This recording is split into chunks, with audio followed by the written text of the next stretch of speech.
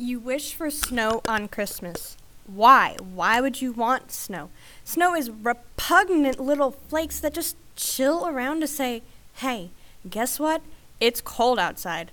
Fantastic. Snow is just as cold, and I hate the cold.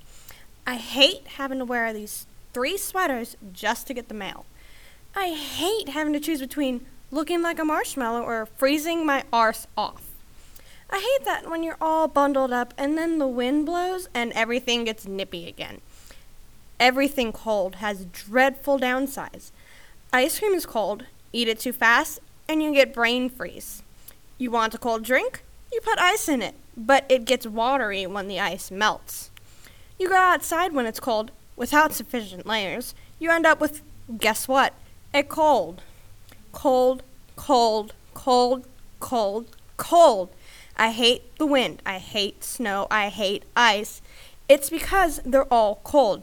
So, snow on Christmas? No thank you. I wish for a heat wave.